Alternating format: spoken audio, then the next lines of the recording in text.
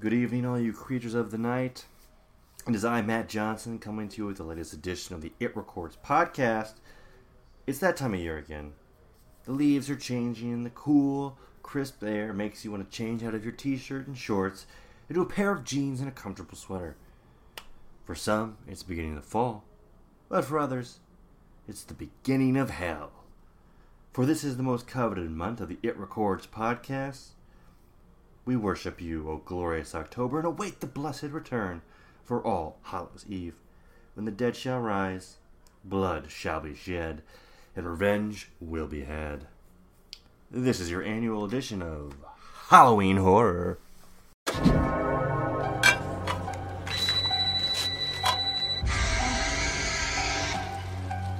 Hello? Welcome to Fright Night. I ate his liver with some fava beans and a nice Chianti.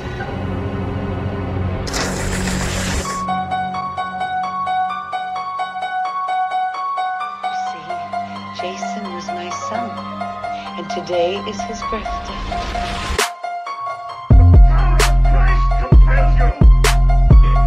I see dead people.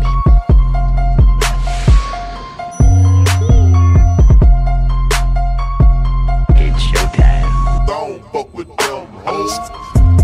Trick or treat, motherfucker. There will be blood. I want to play a game. Thank you, one and all, for joining us here on the It Records podcast. It is the latest edition of Halloween Horror, where we are dishing out a movie every single day throughout the month of October for our listeners to watch. And you may have heard of some of these, you may have forgotten a few of them, and we hope we can recommend something that you will want to watch throughout this haunted month of October.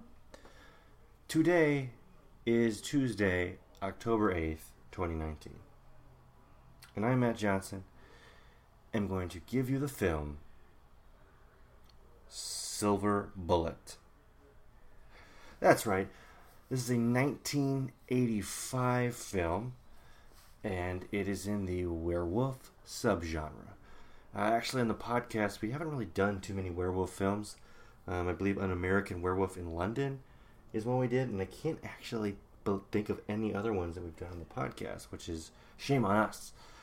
But there are several out there. Last year, for instance, I recommended Ginger Snaps for the viewers to the listeners to view in October.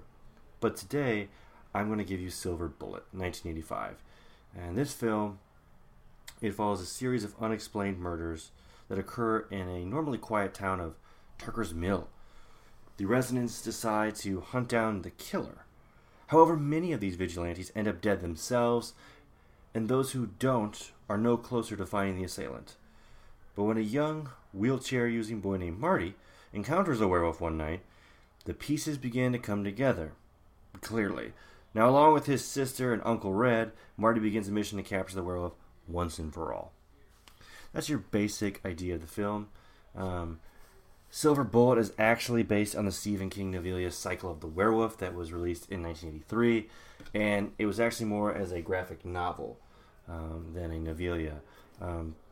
This film stars Corey Haim of the Corey brothers, the Coreys in the 80s, and Corey Feldman, who was in the Friday the 13th series and the Burbs, which we've also done on this podcast. But Corey Haim is in this film, and Gary Busey, who plays his uncle, and the film is directed by Dan Addis. As for reception of the film, Roger Ebert gave it 3 out of 4 stars, and Ebert admitted that he thought the film was a parody of King's work, but he enjoyed the film nonetheless. And that's kind of the vibe most reviewers have given it. Is right now it's 47% Rotten Tomatoes, not too high.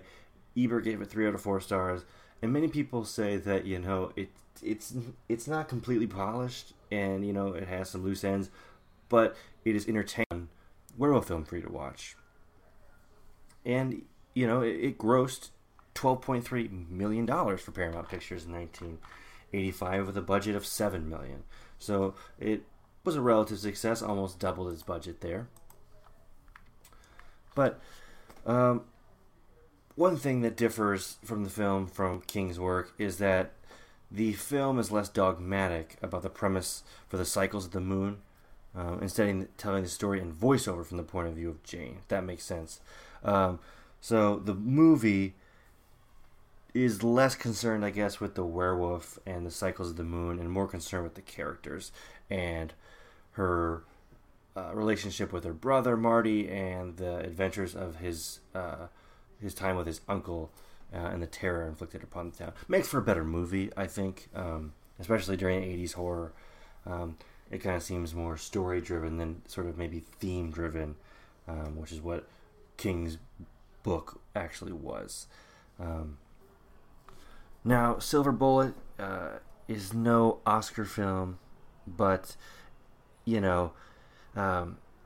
including the makeup, wasn't all that great. The werewolf looked more like a poorly constructed bear suit. The tone's a bit off-kilter, but nonetheless it works. It's familiar. It touches a lot upon the werewolf tropes we know, and it incorporates them without dwelling on them or allowing you to bog down the film and their lore and the cycles of the moon. And you get good performances. So I'll leave it at that. I believe you can find this film on Google Play, YouTube, Amazon Prime, iTunes, and Vudu for rent. And then Philo, I believe you can watch it if you have a subscription to Philo.